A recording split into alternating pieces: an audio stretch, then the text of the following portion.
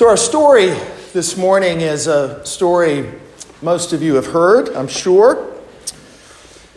It's found a couple places in the New Testament. Listen. And Jesus looked up and saw the rich putting their gifts into the treasury, and he saw also a certain poor widow putting in 2 mites.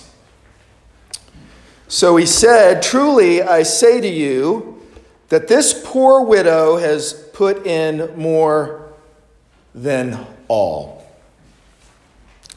For all these out of their abundance have put in offerings for God, but she out of her poverty has put in all the livelihood that she had."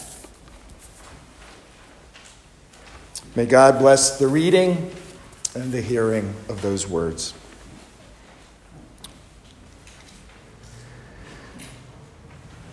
Some of you may remember me talking in the past about taking a leave of absence from Princeton Seminary back in 1986. And then for most of that next year, I served in a small Baptist church on 137th Street in Harlem.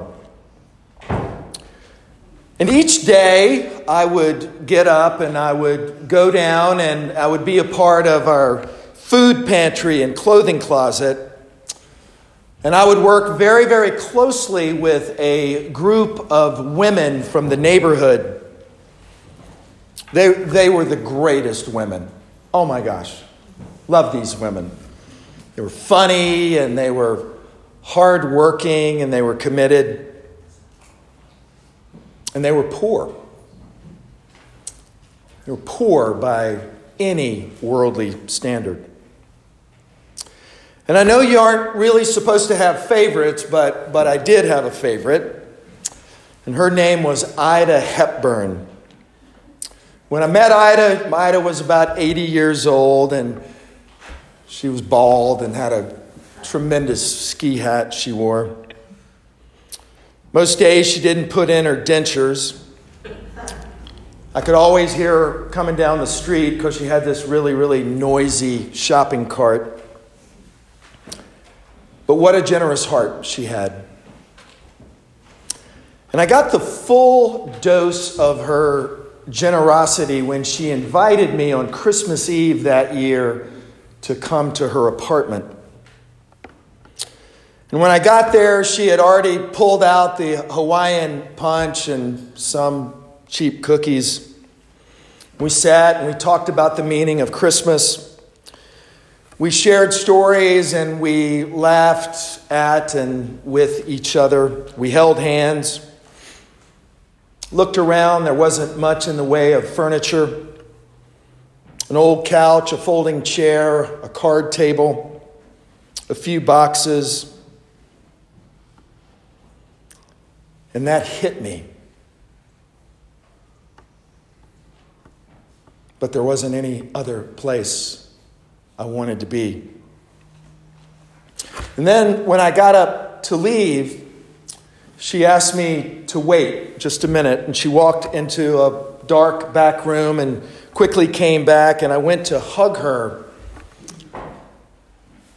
and she handed me $1,000 in cash.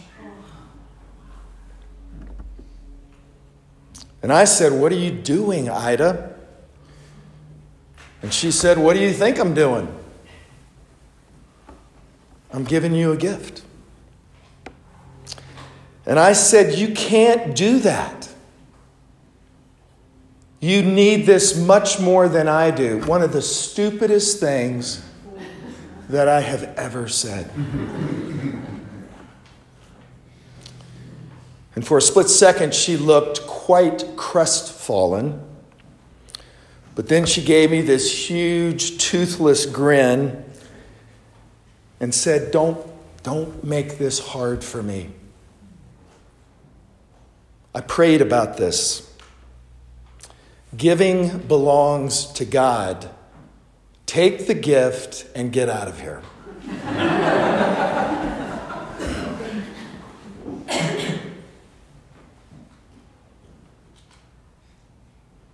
The faith is like that, right? It's a collision of worlds. A poor elderly woman in Section 8 housing on the smallest of fixed incomes, handing me $1,000 in cash that she must have saved for decades, if not a lifetime. And me, white and privileged, attending Princeton Seminary, in need of almost nothing, at least materially. And she expected absolutely nothing in return. Not one thing. What an act of grace. The joy of giving. Giving belongs to God.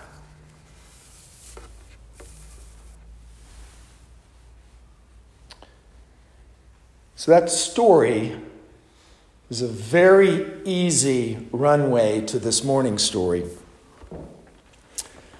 A story that's most often known as the widow's mite because said widow is the focal point. And I think it's important for us to note the description of this woman. She's poor.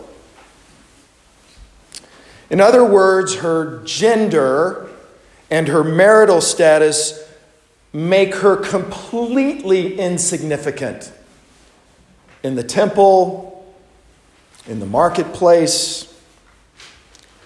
She was not, and she never would be, a person of interest. The widow was a throwaway.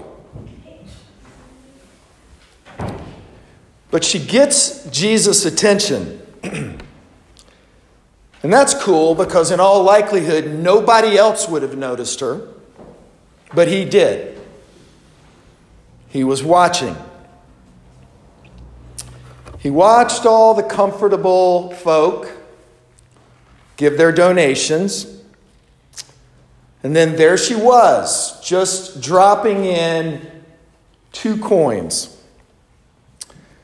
And the Greek calls these smallest of coins leptos.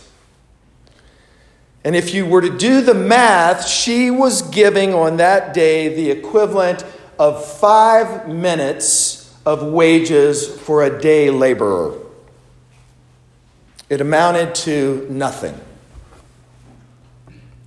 except to her. And Jesus is moved.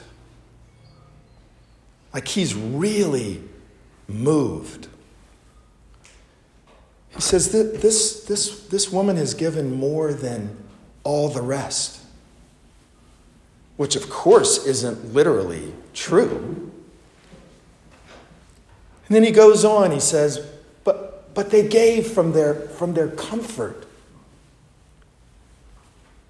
She gave from her poverty.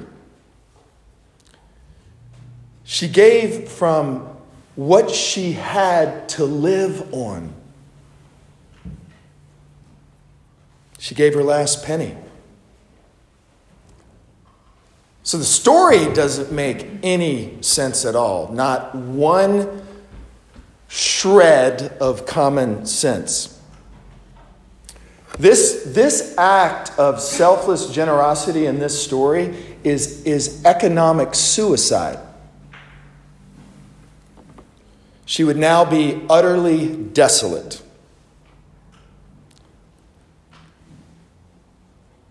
So I just sit on that, right? I just sit on that, and it's kind of this wow moment for me. Like, what are we supposed to take from that? What are we supposed to consider in light of this woman? So I want to touch on a few things. I think the first thing we might learn from this is that Jesus is making a clear point about appearances. And we all know that. Faith, or the practice of faith, is not about appearances. It's not about appearing to do the right thing. Or stated bluntly in this context, don't give to be seen, or at least don't give if it runs the risk of exposing our hypocrisy. He has observed that the wealthy stay wealthy, and the poor stay poor. He has observed a whole bunch of men coming to church who say they believe in all the right things and showing up in fancy clothing. He sees the way the system works. A dominant class of takers rather than givers. So the widow stands out.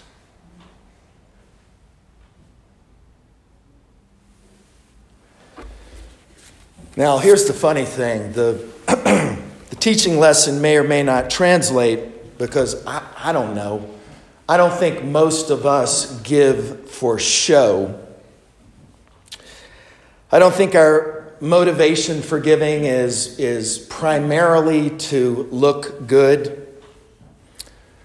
I can only speak for myself, I sort of worry about the opposite. I want my giving to be more or less invisible. Not because I'm selfless, but mostly because I want to hide my stinginess.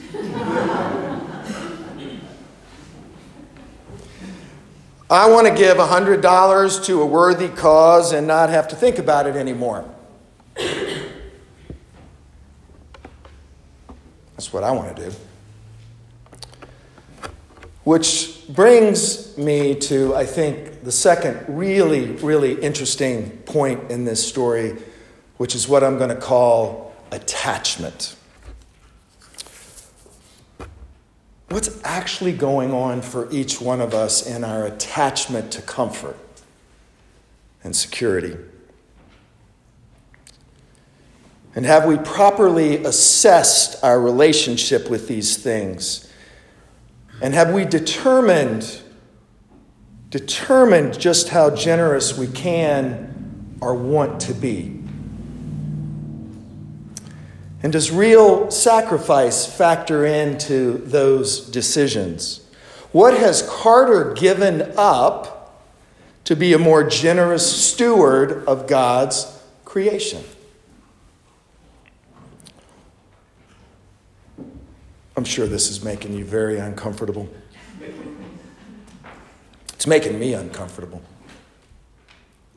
Will Willimon, professor of preaching, tells a story about a large urban church that hired a stewardship consultant to direct its ambitious financial campaign. And the fundraiser proposed his strategy at the first planning session, and he wanted the members to visit every home. He was met with immediate resistance, and one of the wealthier members of the stewardship meeting cited that this church had a high percentage of retired people on fixed incomes, and they could not be expected to give more. And so the fundraiser asked for permission to see in confidence the list of major givers. And then at the next meeting, he told the stewardship committee that he had completed an analysis of the church's giving. Here's what he said. Please note that the majority of your top 50 contributors are widows on fixed incomes.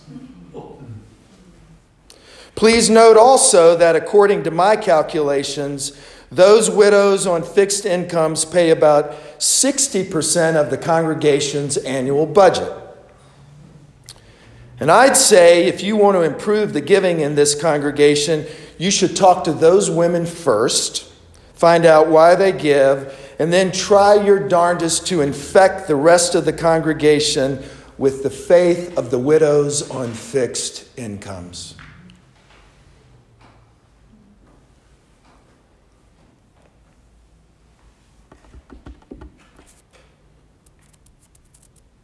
I love that story. I love it. I love that story because it's about the overriding of attachment. And the attachments that we see and the attachments that we ignore. And so the attachments that we never see. It's a story about women who would give up something of great value to them because something else has more value to them.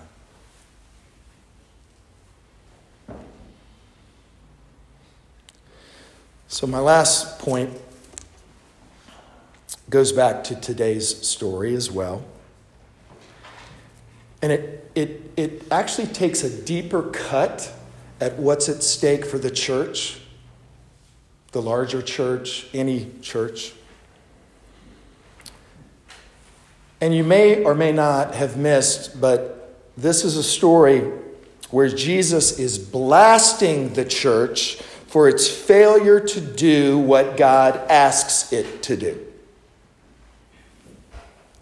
In the chapter before the widow's mite, we're told that the wealthy ignore the widows.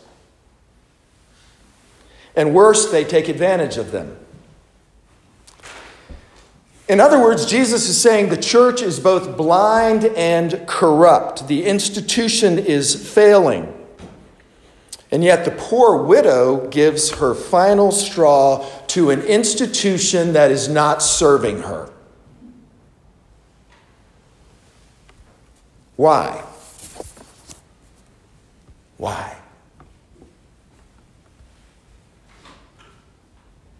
So here's my take. God and the message are always there. And they've never left. God's vision for a different world is always there, and it has never left. The vision is a very clear and compelling vision. It is a vision that would raise us all up.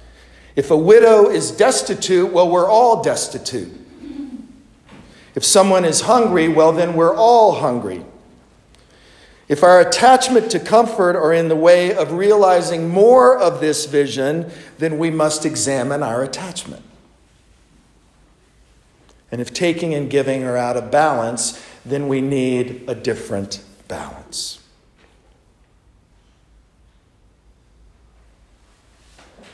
Phyllis said it really beautifully this morning.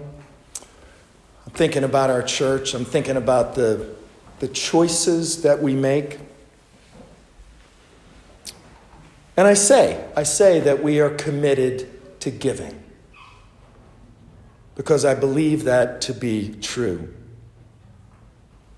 Is it a choice for us to go on a Saturday morning and feed the homeless? Maybe, but I don't think so. What if it isn't a choice? What if God wouldn't have it any other way? Is it a choice for us to do home front and improve someone's living situation? Maybe, but what if it isn't? What if God wouldn't have it any other way? Is it a choice to provide music in Bridgeport or schools in Kenya? Maybe, but not really.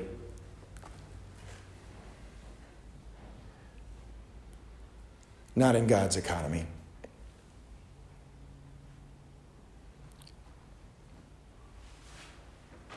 So, we're the lucky ones.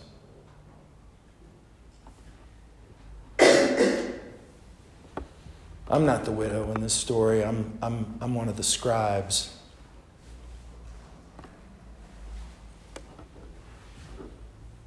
But I'm really, really fortunate.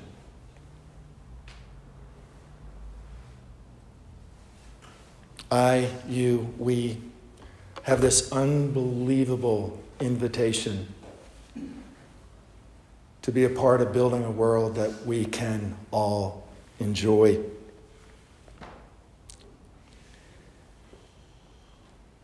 I'm grateful for everything you've given to this church in the past.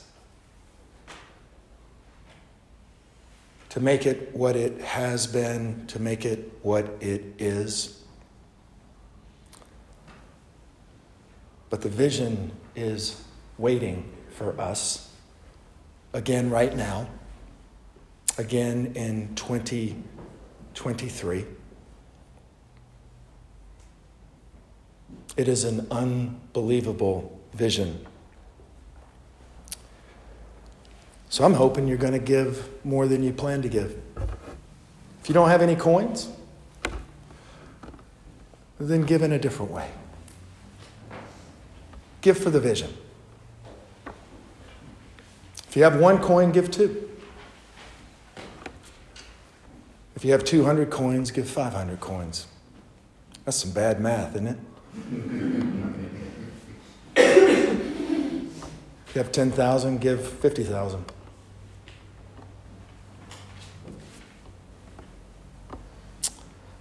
For it's in giving, it is in giving, that we serve God and we save the world.